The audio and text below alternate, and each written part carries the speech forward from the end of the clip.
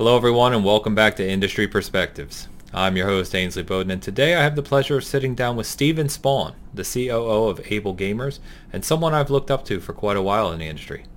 Now, Steven needs no introduction here, but as part of our Good in Gaming initiative, I wanted to talk with Steven about the continued work for accessibility within the gaming industry, how developers can take advantage of some of the resources they provide, and how gaming outlets have a responsibility to cover this information and report on it.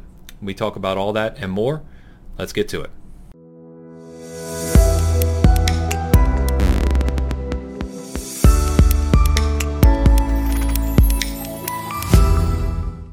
And we are live with Steven Spohn, COO of Able Gamers. Steven, how are you doing today, sir? Doing great. Glad to be here. Thanks for having me. Absolutely. No, the honor and the pleasure is all mine. So thank you very much for agreeing to do this, and really looking forward to chatting with you. So as I was just saying before we started recording, been an admirer of yours and the work you've done in the gaming community for a long time now, and it goes without saying. Well, maybe it doesn't go without saying. So we'll say it, right?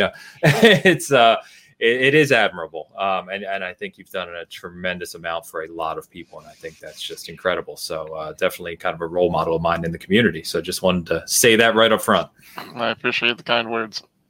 So real quick, Steven, and I know you've obviously probably touched on this more times than you can count, right? But for our viewers, a quick background on, if you don't mind, on Able Gamers. I know that Able Gamers has been around for over 15 years now. 2004, I believe they began, and you've been there nearly that entire time, if I'm correct. A little over 14 years. Is that about right?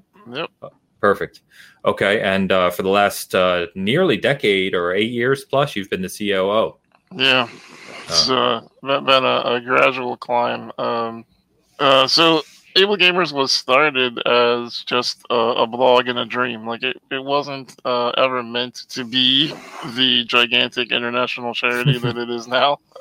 We kind of got there accidentally. But it was really supposed to be a website that just had information for people with disabilities. The founder, Mark Barlett, he really just wanted to help Stephanie Walker, one of his best friends, when she had an MS flare-up.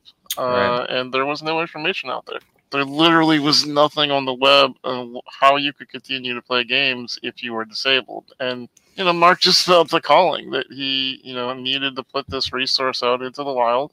And, he started making articles and writing things down. And the only reason I found him was because of one of those articles where he, wrote about how you couldn't play World of Warcraft if you only had one hand.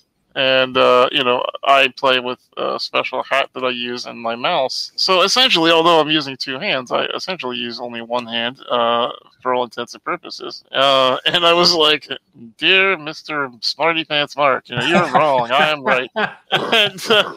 And fortunately for me, he didn't throw me out an airlock. He instead was like, oh, yeah, well, then write something better yourself. And I was like, okay, I will. And, it was 100% both of us just being stubborn. And it turned into this amazing thing where that one article really gave me the mental fortitude to be like, you know what?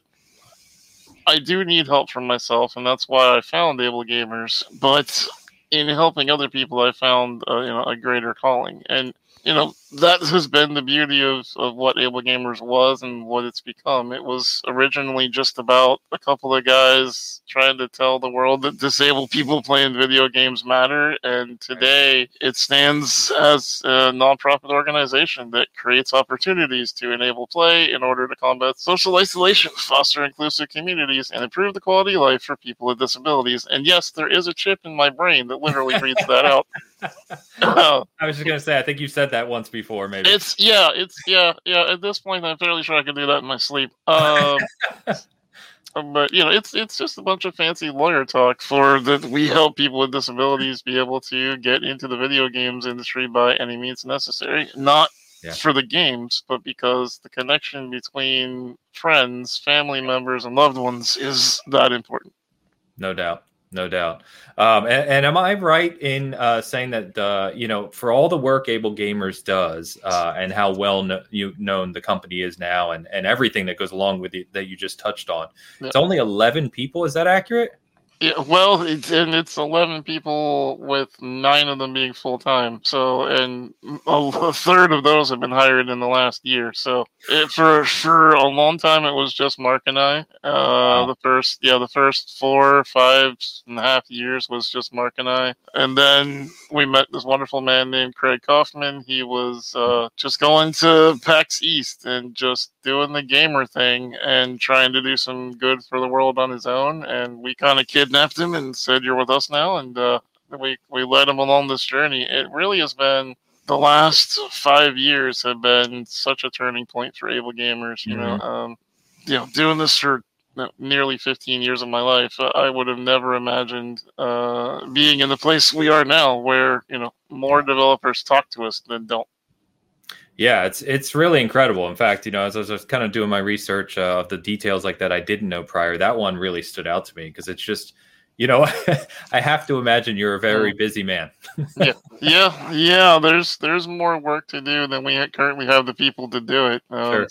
That has been one of the fun things about the last couple of years of Able Gamers. Twitch donating the $1 million and whatnot. Yes. Really really helped, because people think about organizations and they think about, well, I'm giving $5 to be able to buy this controller, and in some respects you are, but a lot of it is the people you're paying for. The person that will sit with a disabled person for 8 hours. You're paying for someone to be able to go home and eat food and have a place to live so that they can do this and help people with disabilities every single day.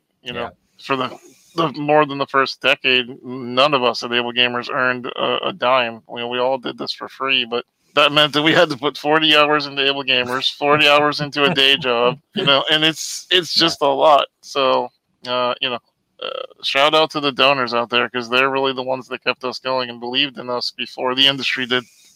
Yeah. Yeah. And I think that's one of the things I really wanted to talk to you about too, is, it's kind of strange because it's not like this is a new issue, right? I mean, this is an issue that's been around for a very long time. But from your perspective, and I would say, obviously, you're one of the people who can give the best perspective on it. It feels like, from my point of view, as though accessibility, the need for it, obviously, how many people it impacts, all of the kind of aspects of it, it feels like that's finally getting spotlight over the past few years in the gaming industry, at least a lot more than it ever did before. Do you kind of agree with that? And, what's your kind of hopefulness or feelings around those kind of things that are happening more recently?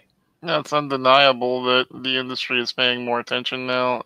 There's definitely a wave of change happening across the electronics consumer industry as a whole, where, everyone seems to be a little more cognizant now that people with disabilities actually exist. Surprise. It's sad it took this long, but only a couple of years after the ADA, they finally have figured out that people with disabilities have money that they can spend. It's really weird. It's and I've heard this from several people in very high up places in other industries, that the ones that are looking at accessibility are looking towards gaming as one of the breeding grounds for where accessibility got pushed. And I think it's a lot because of the passion that runs deeply in the gaming industry, right? So yeah, Able Gamers was one of the forefront leaders. We were the ones out there at the tip of the spear, as they might say in the military. But it's only thanks to people getting behind us. A lot of people don't understand that we were funded only by individuals, just $20 at a time for the first 13 years, and really would have went under if it wasn't for them. And back then, when we would go to, say, a GDC, there's a really great video on YouTube called One Question, where we literally just asked developers, have you ever thought about gamers with disabilities? And most of them said no. A few people said yes, and the one jerk laughed at us and walked away. So Wow, really? yeah, still on YouTube. Yep, feel free to go look up who that guy is. So it's one of those things where it has come from that to where we, as you said, we are busy all the darn time, and it feels good. I'm glad we're busy because it means that we're making change. But it's thanks to all the advocates out there who do their part, and the organizations that like Gamers Outreach and Yes. St. Jude and whatnot that also say, hey, we love what we do, but also make sure you pay attention to people with disabilities trying to live life at the same time. So it's really different than it used to be in the industry where things were sort of against people with disabilities, and then although we still have struggles, I feel like now it's getting easier to be in this place.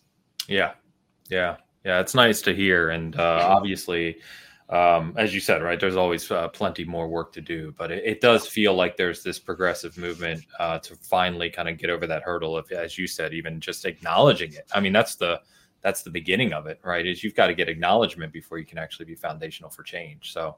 Yeah, exactly. It's when we used to say in interviews when Mark and I would do these together, how we wanted to be the first nonprofit that put itself out of business, and just eventually we get the the industry to the point where it's like all right, we did it, we can walk away now, and we got there. We got to the point where places started being accessible, games started coming out that were accessible, and we realized that it wasn't just as easy as throwing a banner on an aircraft carrier and calling it a day. Like there was more work to be done, and there still is more work. And even if we convince every dev in the industry that people with disabilities matter, there's still people out there that need help. So, I don't know that we'll ever get to be done. I think that this company, I'm hoping, will be a legacy that we leave to another generation to push forward. Yeah, absolutely. One of the other things you kind of touched on there too, in collaboration with some companies around the industry, is when I was at E3 in 2018, is when Xbox was first kind of unveiling the adaptive controller, and spoke to one of the designers there, and I was really impressed by it. And again, in doing my research here, it sounds like that Able Gamers was collaborative with some designers at Xbox on that device. Is that accurate? That's correct. We worked in secrecy for 3.5 years on this. Wow. So my favorite funny story to tell about that is a wonderful human being named Bryce brought us into this conversation very early.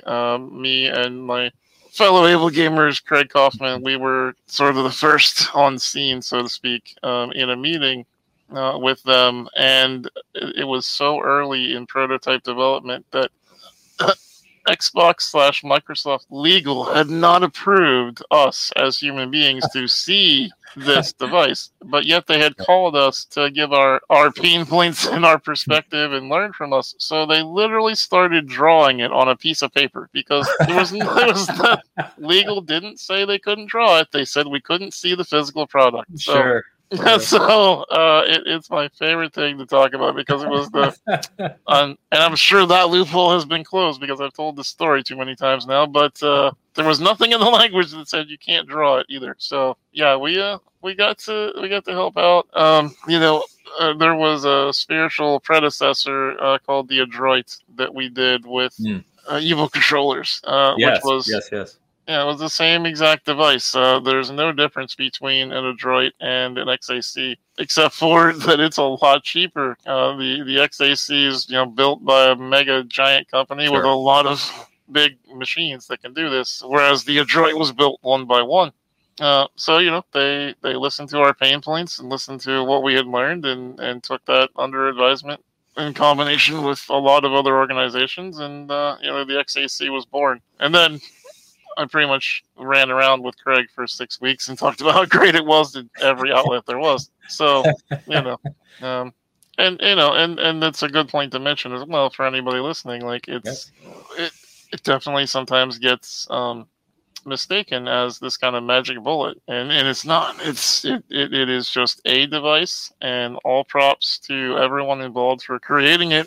But it's not the catch-all be-all. There are tons of other devices, and there are situations where the Xbox Adaptive Controller is completely useless for a person. I personally can't use them, but I do use an XAC in conjunction with a Freedom Wing, which lets my wheelchair be a controller. So it's like there's always different ways you can use things, but I always think it's important during these conversations to talk about how it's not a fast food menu, right? You can't pull up and be like, all right, Steve, I'll take a number 6 with extra fries. Like, it's not how that works, Right.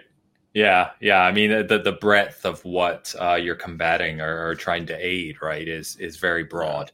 And so, I found that interesting because in fact, I think, right behind me, I have a XAC pin on this pin board that Xbox gave me when I spoke to, one of the leads there. And I just always find that fascinating. So it was interesting to see that you guys helped on that, which is cool.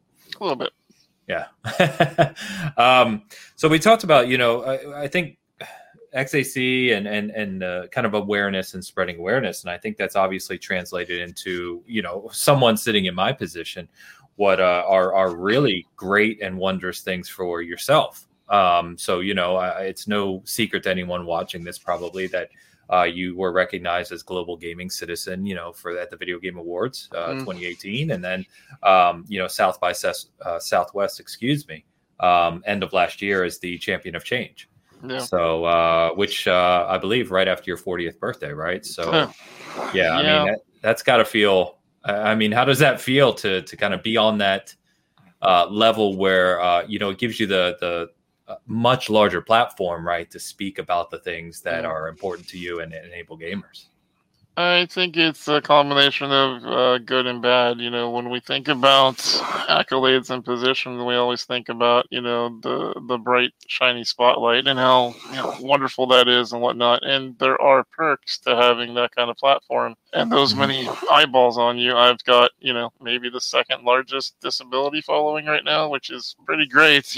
Ricky Bulwark out there with a lot of followers, but he doesn't really do charity work. So I'm probably one of the most well-known charity guys. So that comes with some weird back and forths, just like anyone. I've got my detractors. I've got the ones that don't think I'm doing enough, that think I'm doing it the wrong way, that would like to see me do it differently. And, it's really hard because at the end of the day, for the most part, you all just want to see the world be a better place. And sometimes there's some unnecessary roughness that gets in the waters when you get this many accolades where, you're trying to do the right thing and not everybody agrees with the way you do it. And at the end of the day, you can only do the best that you can do. And no person is a monolith, right? So I'm, visibly disabled, obviously, profoundly disabled, but that doesn't mean that I can tell you what it's like to be blind better than a blind person or deaf better than a deaf gamer. You should always take into account some more voices than mine. And, if I can at least start the conversations, if I can, be somebody who at least brings attention to it, then I feel privileged to do that. And hopefully the people who don't approve of the way that I do it will eventually come around and decide that, I was doing the best I could at the time. Yeah, that's really fair, and it's really interesting because I don't think that would be something that would be widely thought about. It feels like it's excellent work, and you would think that those groups would be almost a unified front, if you would, to kind of push that change. But I can see exactly what you mean from where you sit, how that would be challenging at times. A lot of it is society, the way that we have structured things. Just from talking to you a little bit off camera, like, you have a lot of this in your life where you have experienced these kinds of worlds. And, you know as well as I do that, there's only so many spots at the table. And so, although all of us want the best for one another, well, most of us want the best for one another, there are only so many spots. And as we push, more and more seats become available. But we all know in most minority groups that there's only so many people that can grab the spotlight at any one time. So it becomes this thing of, some people get upset that, so-and-so is out there when they could do better, or so-and-so is mad because this person slighted them one time. And it sort of becomes this sad, nature of everyone becomes a little competitive with each other because the people who are at the very top don't give that much attention to it. So it makes you feel like you have to almost be competitive with people who are also pushing for the same thing you want. Right. And so, I do my best to go on, shows like yours and say, hey, listen, we all want the same thing. And, I hope by myself and others repeatedly saying, hey, listen, I know it feels like we're in competition for a spotlight, but, don't look at it that way. We're all just trying to push the narrative. And it's thanks to everyone using their voices together that things like, the Twitch tag system is now in place. Yes. Yes. So, again, the power of more than one combined. Yeah, I saw that. That went in rather recently, right? It's something you've been pushing for a long time. Yep, it's been something I've been very vocal about on the internet, yelling at Twitch quite publicly, and, right. and I have been told more than once that they're well aware of me yelling at them. I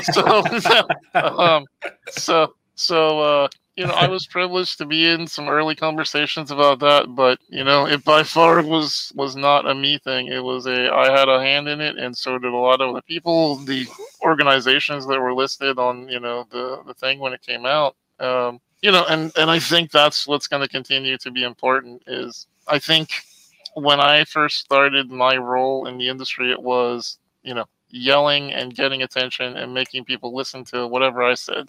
And now I think it's turned to I have to get out there and I have to continue to be, vocal for people with disabilities who don't have the same privilege of a large platform that I do, but to also use it to say, hey, don't only listen to me. Don't unfollow me, but also, follow this other person. Like this, it's not a choice. You don't have to choose one or the other. You can follow 100 different disabled people. It's okay to do that. And, that's one of the things that I think all minority groups are continuing to push for, and you see that in a lot of different, LGBT people of color. It's literally the same message of don't listen to just one of us.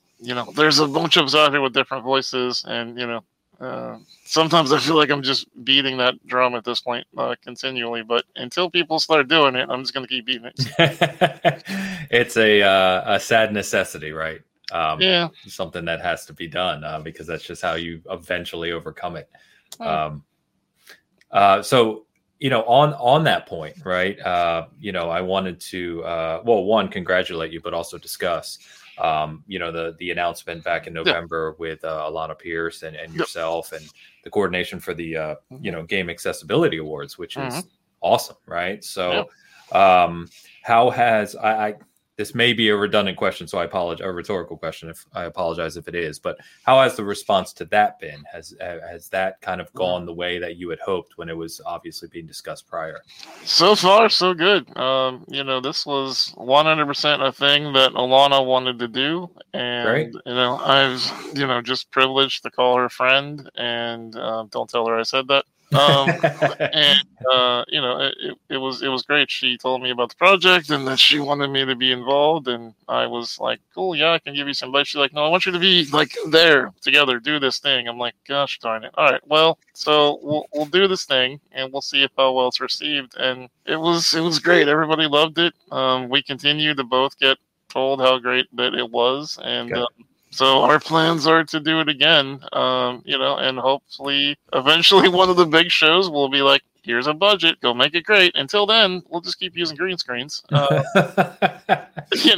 I think one of the things I repeatedly see is that when you're trying to do something like that, and you're very willing to say up front, I don't know if we're going to do this the right way. And that was what you heard from us repeatedly when we did that was, listen, maybe we're going to mess this up, but here's the best way we could figure out how to do it. Here's, what we did. Here's how we got to the conclusions we did. We brought in other voices. We made sure to showcase other gamers with disabilities. It was not just us. We were just the hosts, really. And the point of that, again, is to share that spotlight and use those platforms to elevate others, and to say, here's what other people thought. Here's what, they brought to the table for accessibility. And so by doing that, I think you lessen the amount of people that can feel like you were doing it for anything but the right reasons. And Mm-hmm. I think that is one of the things that I try to tell people when they're doing things. Like, you don't need permission to start an award show. Just go do it. You don't need you don't need permission to start a new blog. You don't need permission to go start another Able Gamers. Like, Right. figure out a new name or something, of course. But just like if you want to help people with disabilities, just go do it. Yeah. And I say all that basically to say you're asking, how do these accolades feel, and and how are things received? And I always tell people, it's, for me, for my dollar, there's no secret to our success. I can tell you right now, on recorded medium, how Able Gamers got to be where it is. We worked really hard. Like, that's it. That it sounds like a cop out. It sounds like a blow off answer, but it's always, we saw that there was a need, so we just went and did it. We didn't ask permission. We didn't, go out and say, "Hey, is it cool if we do this now?" We just did it, and it worked out. Yeah, it's amazing. But you're right. I've even talked to other creators, right, where they kind of ask around a community of people who may already be doing something, and kind of ask those similar questions. Can I do this, or and it's like, well, why can't you? There's nothing stopping anyone from contributing in a way that you feel is appropriate, right? Never makes sense to me. It's like, it's not a presidential campaign run. You don't gotta poll the room to see if enough people are gonna vote for you. Right. Yeah. Just do it the best, figure out what you want to accomplish and go for it. And realize that the first innovation of it is going to be bad. I don't know about you, but I have spun up shows. I did some. They didn't feel right. I didn't like them, so I stopped doing them. Same thing with Able Gamers. The Able Gamers, of 2016, it looks nothing like 2012. Looks nothing like 2007. Because we just kept figuring out how to do it better. And so, I'm constantly just telling people, just, even like with your show here, like you were telling me before, you wanted to do some good and some good gaming. Like there's, it's in the title. So that's, right. Do some good for the world. And, again, just go out there, do your thing. And, if it clicks, if it works, great. Keep doing it. Figure out how to make it better. Yeah.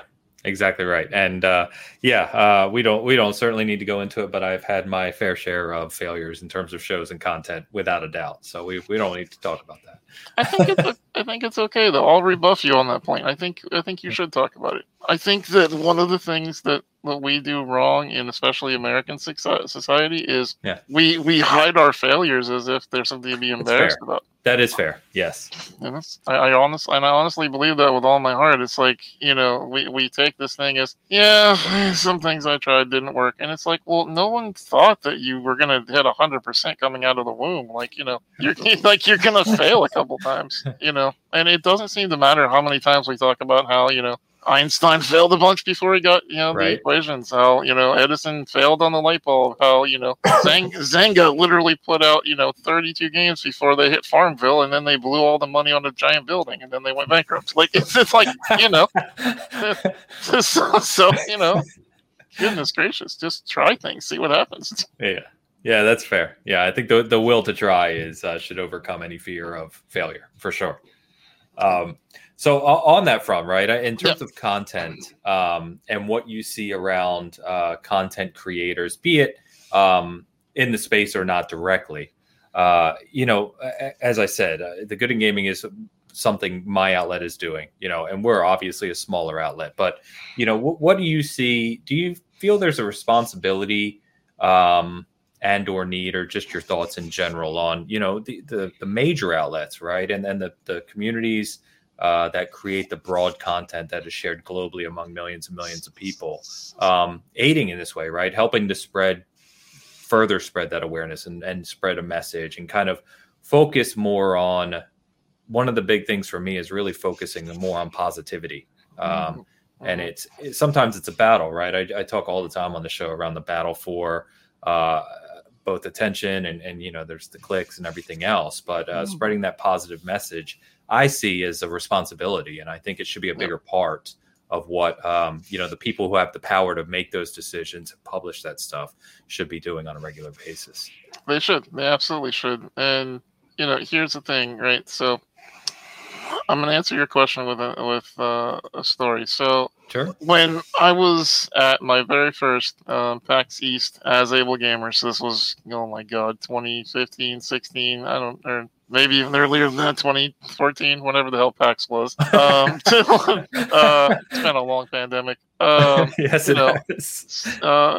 we had like a little, like what we called petting zoo, which was just like a table with controllers on it, pretty much, where I was showing press members, different Sure. ways that people play. It was really kind of cool to open some people's eyes. And Right. I'm sitting there with a blogger, who has maybe 12 or 13 viewers. Starting out, not necessarily super huge, but a very lovely human being. And Okay.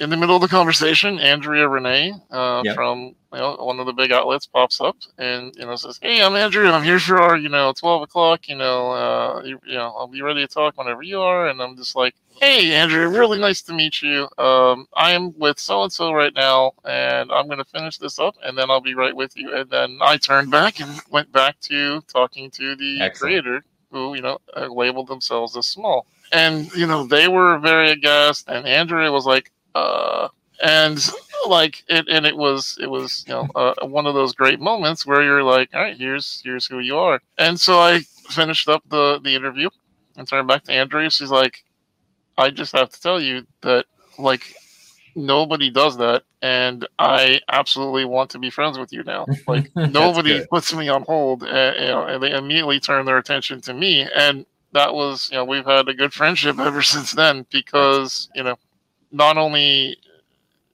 did I do that and kind of shut her down to, "Hey, I'm with another client," but also she was very much like, "I wish more people would do that." Mhm. And that's the kind of people you want to network in this industry, and find the ones who care about other people. So because Sure. you never know who's going to watch, right? So it's the same philosophy of why I don't look at viewership numbers or Twitter followers when I make an appearance on any kind of podcast and whatnot. I have my people go to see, are these good people? If yes, then I'll do it. Like, that's pretty much what it's all about for me. Is, are they trash and just going to throw around slurs Sure. and whatnot? Then I don't want any part of it. Right. But if they're good people, just do it, because here's the truth: you never know who's watching. You never know. You call yourself a smaller outlet, but who knows if one day somebody who has a lot of influence reads you and then they promote your stuff, and then suddenly you're not so small anymore. And that's what happens to creators, particularly on Twitch, all the time. You're floating at 50 viewers, and then one day Dr. Lupo comes in, gives you a raid, and then every day after that you have 500. So it's the way this world works, and you just got to put your product out there and make the best you can and be a good person. Yeah. No, I thank you for sharing that story, because one of the things I talk about very often is genuineness, right? And having been fortunate over the past few years to meet a lot of people and a lot of creators across the industry, there is, we're just saying facts here, right? There are people who base their entire interactions around how big someone is or how many followers they have, and we talk about on this show all the time, and it's disappointing, right? Because everyone started from the same spot. And there are genuinely amazing creators out there who have almost no following. They're either new or they just haven't been discovered yet. So that's a great story, though.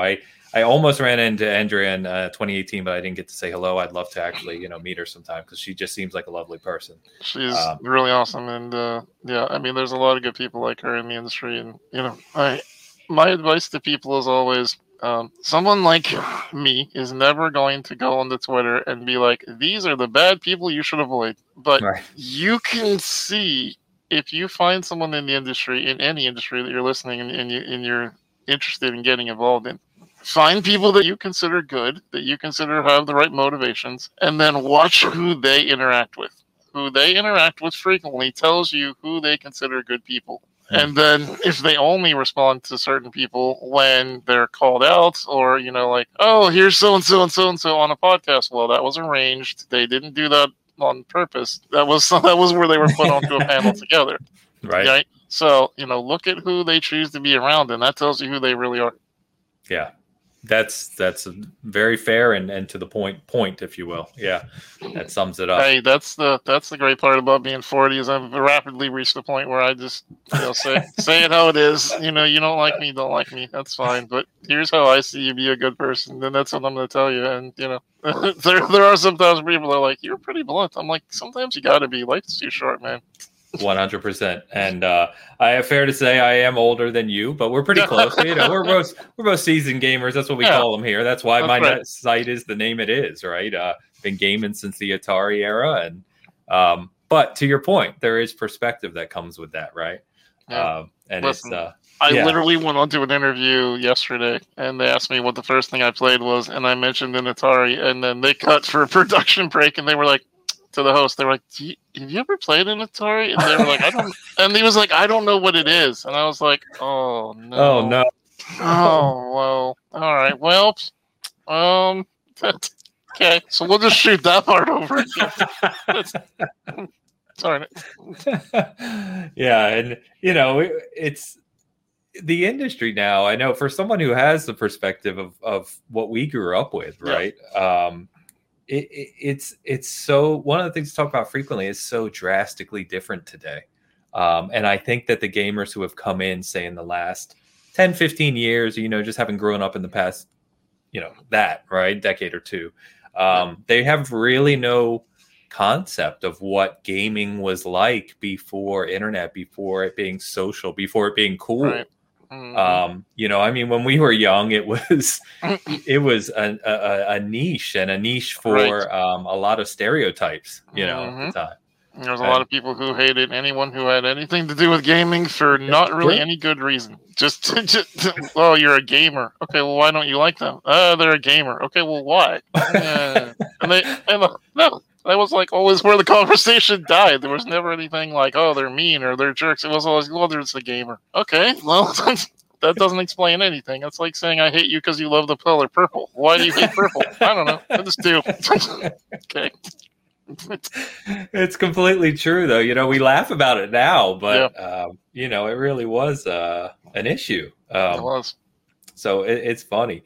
One of the things I talk about in that vein, it's kind of a good segue to discuss, is just the gaming community at large. How different, we just said how different it is now than it used to be. But for me, and I don't know about you, but gaming has always represented more than the games themselves, right?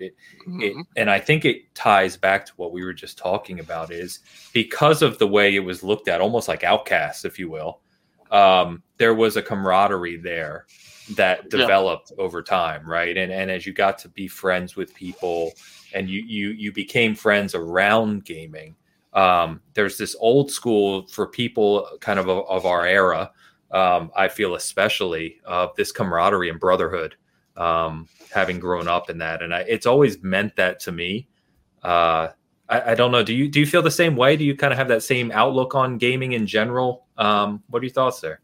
Yeah, I feel like there's definitely still that mentality that we all have of, oh, you're a gamer, so you get it. There's still definitely that stigma, that toxicity. I think, honestly, that's one of the reasons that it took so long for Able Gamers to get traction, was that not only were we fighting for people with disabilities, which are already overlooked quite often, but also for gaming, which, in the early 2000s was still in the, is that a real thing? It's true. So I think we were fighting two stigmas at the same time.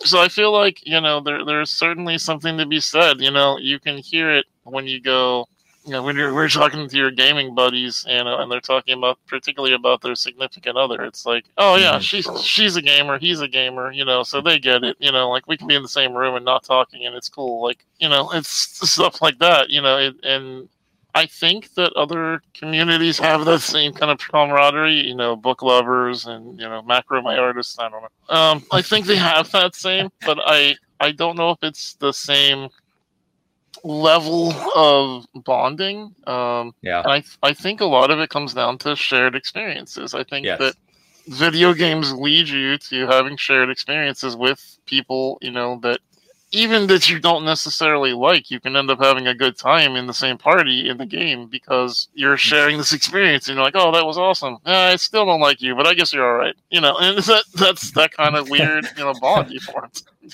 Yeah. Yeah. And I think you touched on something else there too, is, I've, due to the experiences I've had in my life, one of the aspects I've covered in some of my writings about how gaming has helped me and others is escapism. And what gaming can do for you, exactly kind of like you said, is it allows you to kind of escape in some way, but also bond with others in a similar, who may be either in a similar mindset or trying to do something similar. And I know you've spoken to previously, even in some of your videos, around first kind of experiencing that with gaming. And how important that was to you. And correct me if I'm wrong, by all means, but kind of opening your eyes to what gaming could do for not only people with disabilities, but just, people facing any kind of struggle or challenge in that vein, right? Having that connection point is really what it's all about. And, the escapism is...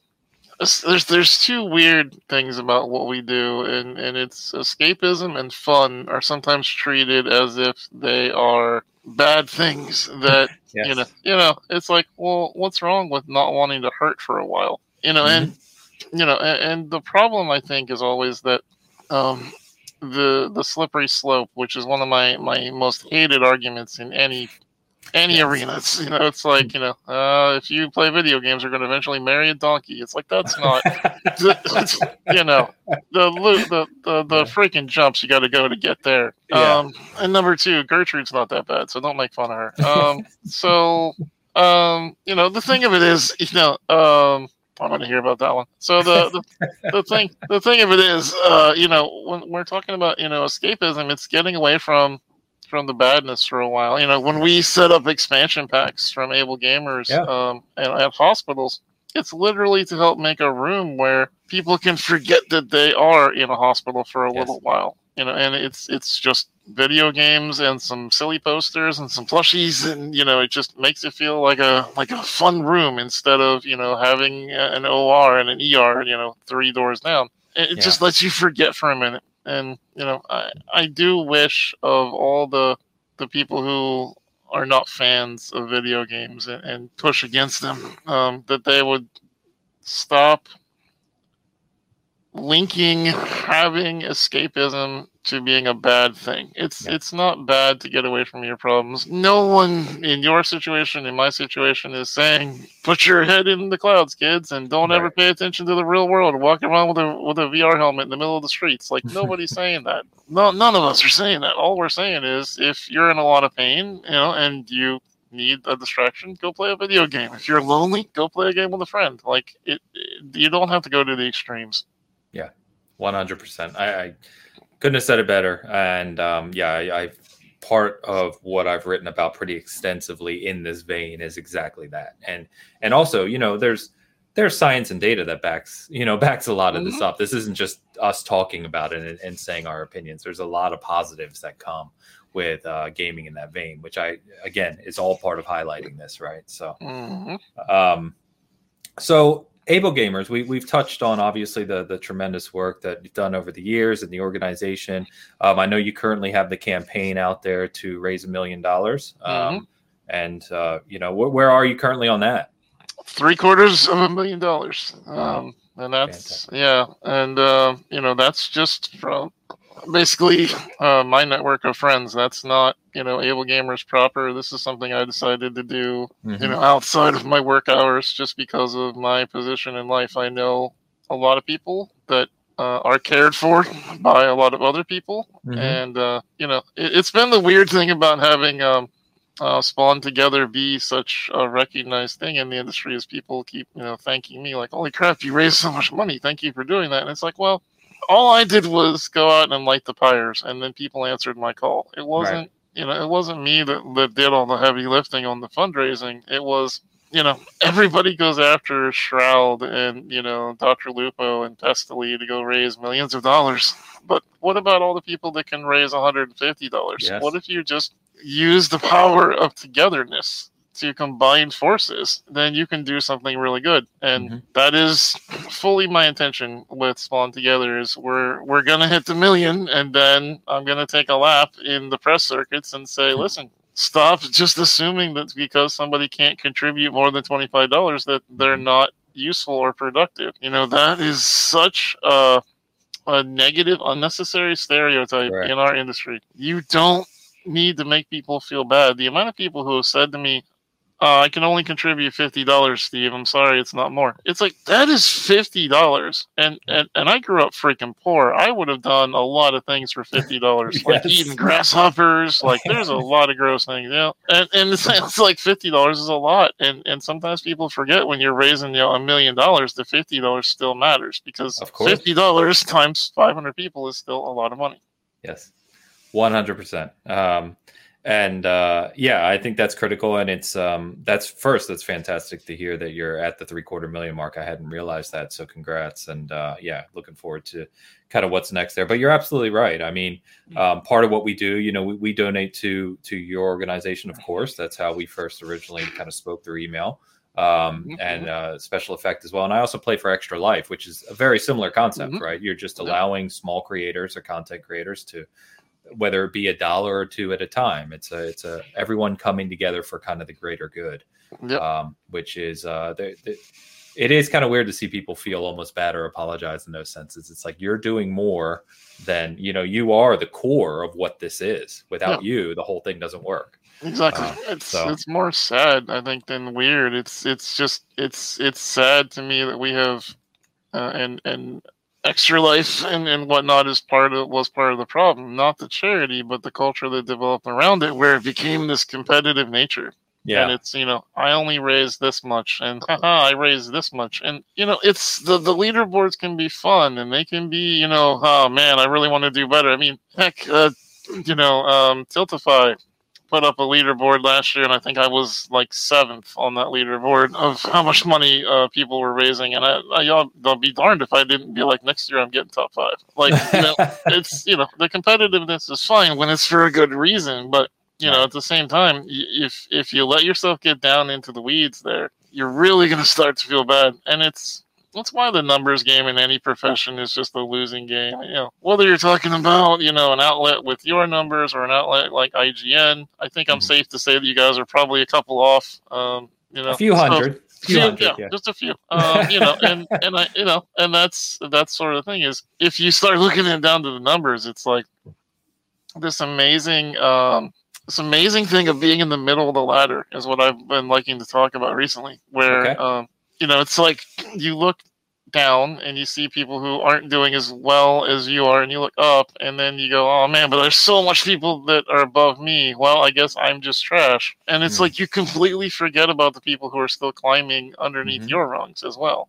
And so we somehow applied that to charity, which I don't know how that got from A to B, but it did. And, one of the primary drivers of doing Spawn Together the way I did was I didn't want to reach out to corporations and, raise money from them. I wanted it to be a completely human-driven thing. So, maybe in future iterations I'll, bring in some prizes or whatnot for things. But I just wanted to prove as a concept that we all should be cognizant of the fact that we matter as individuals. Yeah. It's a fantastic point. And I think perspective in any matter like that is always important. And you do. People and organizations can lose sight of that, and so that's very pertinent that you bring that up, because it is absolutely true. So I think about people like Dr. Lupo, who are is a friend of mine. Full disclosure, I'm definitely a fan of his from outside the friendship as well, and so I respect him. But the reason that I wanted to be friends with him, and then eventually did get to the place where I could meet him, was he's very genuine. When he's feeling bad about his numbers, when he's got only 10,000 viewers, he says he feels bad. And his feeling bad is just as bad as when I feel bad that I am only pulling in 90. And when some of my friends are only pulling in 8. Like, it's the same bad feeling, because it's a no-win game. You never win the game. It doesn't matter how many accolades, how many numbers you get. You're always like, why don't I have more numbers? Yeah. And so you learn that as you make friends along the way. That it's just a losing game to play comparison. And so, hopefully we can try to retrain society, and I'm hoping that something like Spawn Together makes people who quote unquote only raise $200 decide, wow, I could do that for other causes too, and I could do that 6 times a year, and that $200 suddenly turns into $1,200. And so, it's just those little incremental things, one thing at a time. Yeah, fair enough. So with the with Able Gamers now this year in 2021, and you kind of doing this campaign separate of that, kind of what's next for the organization? I mean, what do you guys kind of really? Is there anything you want to talk about in terms of planning? Any kind of big focal point for you guys as a group right now, and what you're working on? Yeah, a lot of what we're doing is enabling our people to reach members of the community faster. So right now you have to wait months in order to get help from Able Gamers, and it is something that we absolutely despise. Like, there is Sure. never a day that goes by that I'm not unhappy about how long it takes us to get to people, and it's because we don't have enough peer support counselors to serve the number of people that are asking for help. Every single day at ablegamers.org, people reach out and they ask for help, and every single day they're on Facebook and Twitter reaching out to us individually, and we're having to be like, hey, you can't go through us individually, you got to go through here, and we show them back to the website, and it's frustrating that we've done this all on a very little ad budget. We don't have magazine ads. There's no banner flying over New York City. This is just word of mouth. Right. So, once we do get to the point where we start advertising in magazines and whatnot, I can only imagine how many people that are going to be looking to us for help. So, our biggest priority right now is restructuring things internally now that we've gotten some bigger donations and we've done things like Twitch and Spawn Together and stuff like that we can actually pay some people to come in and help us be able to help people faster. Gotcha. Yeah, that's obviously noble, and I'm sure that's some of the challenges around that have to be frustrating, as you said, I can imagine. So. Sometimes, yeah. And the other cool thing that we've been doing is we started up a thing called Accessible Player Experiences, which APX for short. It's something that has been helping the industry in a big way. We have been going through and helping developers to figure out how to develop with accessibility in mind. Okay. So for anybody out there who's listening, you can go to accessible.games right now. It is a free resource. There are design patterns where you can learn how to design a game, whether you are with a AAA studio or you are with a one-person independent developer. You can go on there and you can learn not how to be an accessible developer in a checklist format. Like, it doesn't tell you like, yeah, make sure you turn on subtitles and don't use the color orange and stuff like that. Like, it tells you, okay, so here's a problem that might happen. What if someone has a tremor? What if someone has the inability to remember that they did something? What if they click on the wrong button because they didn't have the strength to push the one that they want? Oh, well, then you need undo, redo. You need the ability to undo what happened and try again. Like, that's an accessibility pattern that we teach at accessible.games. And so there's, a literal card deck that you can buy and put on your desk that has, all this stuff on it. Where you're learning how to be a more mindful person for people with disabilities, and for the studios there's an entire course that you can get. If you have seed money to be able to pay for the certification program, we'll actually say like, okay, this person is a certified practitioner, and you can carry that with you to any of the studios, and it helps let them know that you are somebody who has put some thought into accessibility. Wow. Yeah, that sounds fantastic. So I hope if any indie developers or anyone else for that matter are listening, that they check that out. So that's great. Have in that same vein, have any bigger developers or just any developers really? I mean, how often do developers themselves reach out for kind of collaboration or advice on aspects like that? Does that happen often, or is that rare? All the time. No, Okay. I mean, there's never a day that goes by that someone in our organization isn't talking to developers about the next game coming out, and they're, more golden robots waiting off camera to beat me down for breaking an NDA than I can tell you about. Fair enough. Fair enough. So, it's one of those things where it's always happening. It's always in the background, even when it seems like, maybe the industry doesn't care. I can promise you they do, and they're trying to figure it out. That's good. That's good to hear. Because, we touched earlier around how that's changed over the years. Is it fair to say that the number of developers and kind of resources reaching out to you for that advice now is a lot different than it was even several years ago? Is that fair? Yeah. Yeah. It's changed a lot. The kind of advice is more specific now. It's earlier in the development cycle, and it's really at a point where people are trying to make sure it gets in there under budget like it should have been. Yeah. That's excellent, man. That's excellent. Yeah. So wrapping this up, what's next for you? I mean, individually, I feel like I said, it's someone looking at you and what you've accomplished is incredibly, admirable to me. And it's just, it's an inspiration is what I'll say. So, in terms of Spawn Together and what you're accomplishing there, you have any other, big plans you want to talk about or anything kind of in mind that you're looking to focus on here in the future?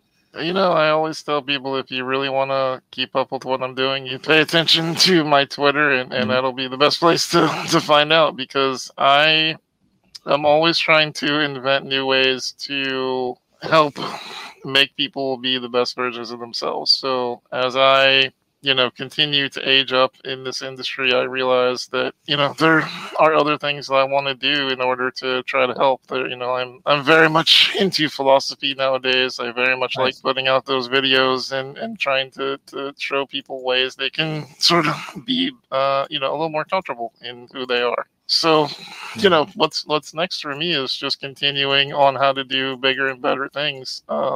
That's getting harder now that, I've got, friends with Ryan Reynolds and I know The Rock on the list. Getting higher than that is hard. Yes. But, I will say, to the points that you and I have been talking about all day, for anyone out there who is like, man, this guy talks a lot about the little guy for somebody who's friends with Ryan Reynolds. It's like, that's true. But also, I have had many nights in the last 6 months where I felt like I don't do enough, where I felt like I could be doing more, or that I'm letting people down. And it doesn't matter how much, someone thinks that, you're doing well, or how many times you're told that you're inspirational. There's always that little voice in your mind that goes, they're just being kind. And, so, I have no problem saying that I'm one of the people that still continues to struggle with that. Like, how do I do better and how do I do more? So, what am I up to next? Who knows? I guess we'll see whatever I pull out of my hat next. I think it's just human nature, right? Right. Yeah. But so, yeah, when I saw you post the video with Ryan Reynolds, I think it was back in November, if I remember correctly. It was just really cool to see, because we were talking earlier about genuineness, regardless of how big or small you are in terms of an audience. And Ryan just seems like one of those guys who's truly genuine. So that was really cool to see for you there. He's a good dude. That's good. Well, honestly, Stephen, this has been, like I said, it's been a pleasure. I thank you so much for coming out and chatting with me and kind of chatting with the audience and spreading some of your thoughts. And it's a real honor to continue to kind of spread, like we said, the campaign I've got going here. And, as well, like I'll shout out as well that, anyone who knows that they buy merchandise from us, like these Good in Gaming shirts, all profits 100% go to our charity partners, which Able Gamers has been since we started doing merchandise. So thank you for that. Absolutely. Yeah. It's just everything we talked about, right, is the reason why. So just want to thank you again. And is there anything else you want to touch on before we head out? I think it was a great show, and I appreciate you bringing me on here to hang out and talk about some cool stuff together. And hopefully people didn't tune out when we got preachy. So make good choices, kids. That's a perfect end cap. So we'll go ahead in there. This is Industry Perspectives. Thanks for tuning in. As always, we will see you next time.